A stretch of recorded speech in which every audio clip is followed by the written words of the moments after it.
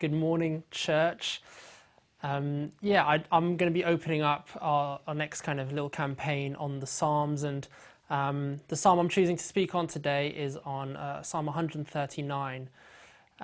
Now, you may be asking why that one specifically stands out for me, and I guess it's a personal one. I guess a few years ago, I was going through a pretty dark time. I'd say self-diagnosed depression would be adequate to say the least. And I heard this song called You Know Me by Stephanie Gretzinger. She's part of the Bethel Church. I just wanted to, I guess, in that and seeing the power of the words in that song, when I listened to it, how that began the turnaround in me. I just researched it and found those words very similar to the words found in Psalm 139. So that's what we'll be digging into, and I've broken it up into 4 small sections, just bite-sized pieces for us to kind of engage with. So I'll go on So I've titled it Being Known by Him. And I've titled it The Omniscient and Omnipresent God Knows You. So our first section, what I'll do is I'll read the section and then I'll go into, I guess, the key point to take from it. So firstly, let me read it. So, you have searched me, Lord, and you know me. You know when I sit and when I rise. You perceive my thoughts from afar. You discern my going out and my lying down. You are familiar with all my ways. Before a word is on my tongue, you, Lord, know it completely. You hem me in behind and before me, and you lay your hand upon me. Such knowledge is too wonderful for me, too lofty for me to attain. And I guess with that, my titling that first section, The Omniscient God, is to be completely known by Him.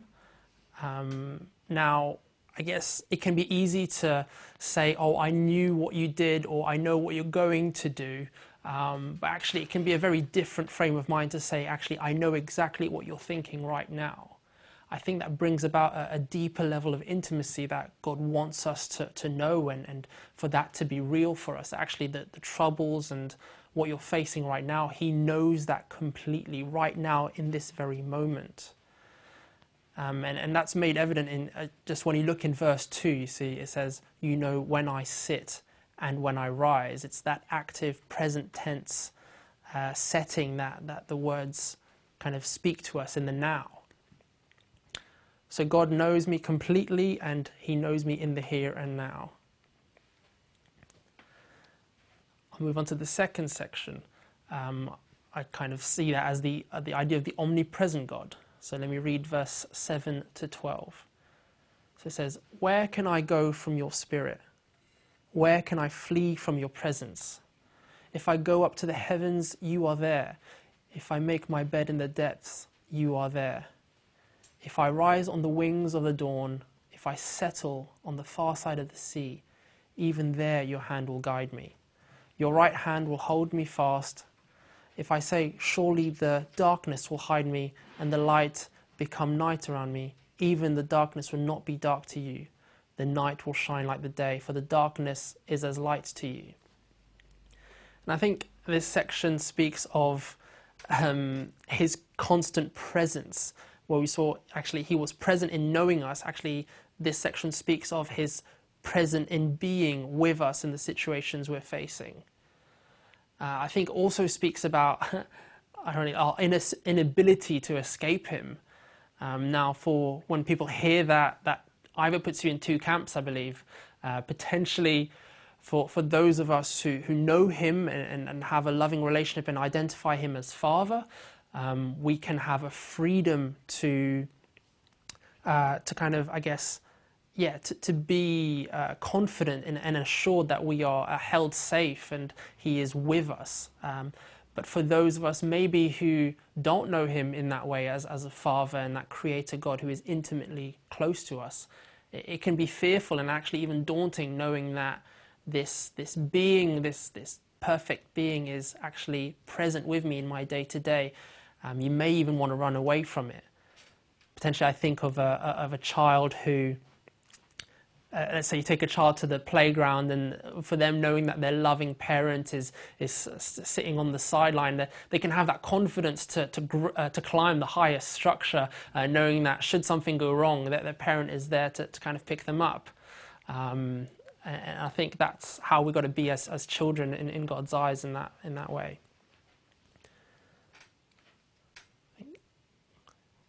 Well, the next section is what I put as the Creator God. So verse 13 to 18. For you created my inmost being. You knit me together in my mother's womb. I praise you because I am fearfully and wonderfully made. Your works are wonderful. I know that full well.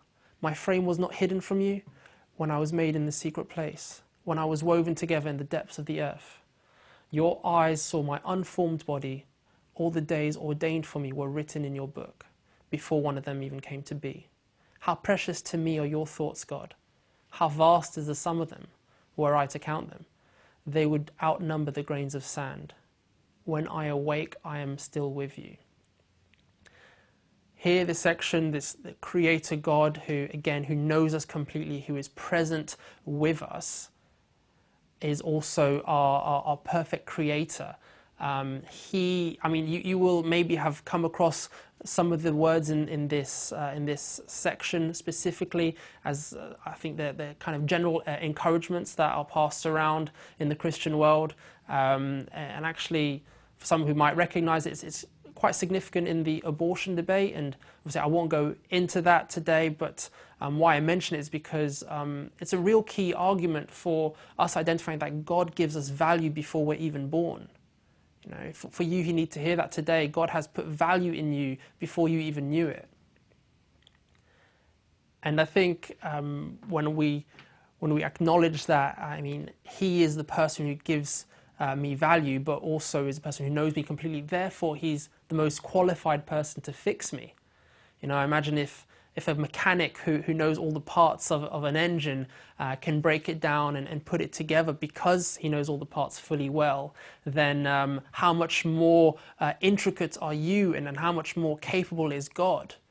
You know, He is the one to consult with when you need fixing. And the last section of that passage, I'd say, I titled it as the Holy God. Now, I'll read it. So, if only you, God, would slay the wicked. Away from me, you who are bloodthirsty. They speak of you with evil intent. Your adversaries misuse your name. Do I not hate those who hate you, Lord, and abhor those who are in rebellion against you? I have nothing but hatred for them. I count them my enemies. Search me, God, and know my heart. Test me and know my anxious thoughts. If there is any offensive way in me, and lead me in the way everlasting.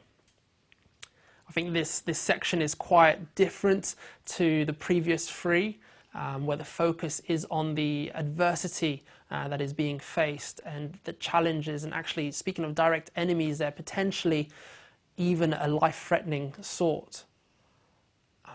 But I think what is interesting there is the state to be set apart. It's actually for those who stay away from me, you who are bloodthirsty. Do I not hate those who hate you, Lord? Search me, God, and know my heart. There's a sense there that the writer is putting across that actually, regardless of the enemy coming for them, Lord, let me be identified by being different to them, because you are different.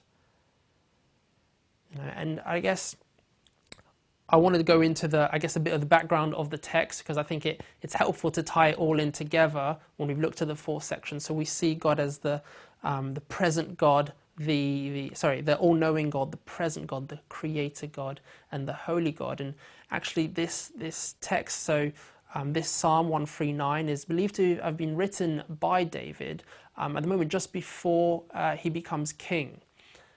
So potentially it could be at the time where he's being persecuted by Saul's men.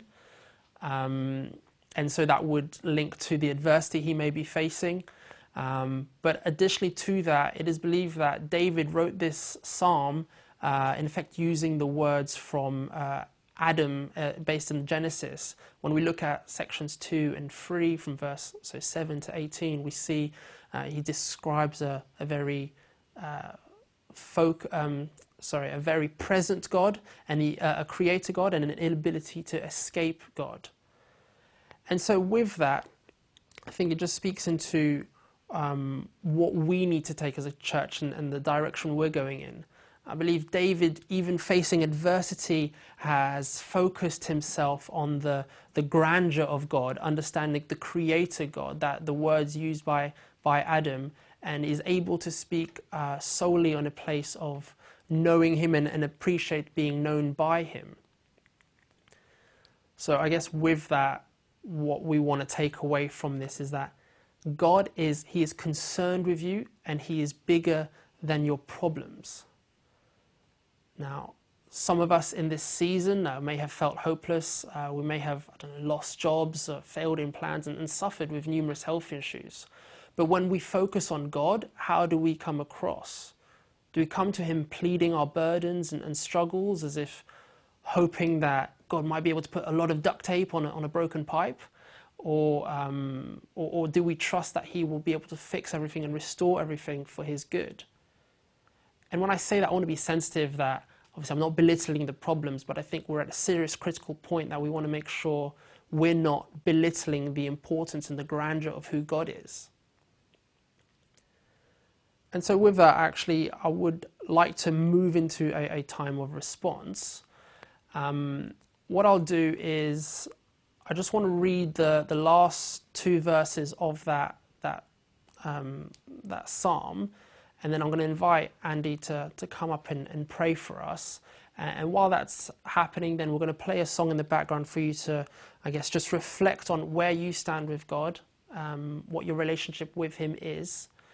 And in that time, if you want to receive prayer, do put prayer if you have specific needs of prayer that you want to receive for. But also I'd say specifically, if you don't have that relationship with God as Father, as your Creator, as the omnipresent knowing God, then maybe just write "lead me," and we can put a sense of prayer specifically for you to build that relationship with him. And so before I pass over, the last two verses go, "Search me, God, and know my heart. Test me and know my anxious thoughts. See if there is any offensive way in me, and lead me in the way everlasting."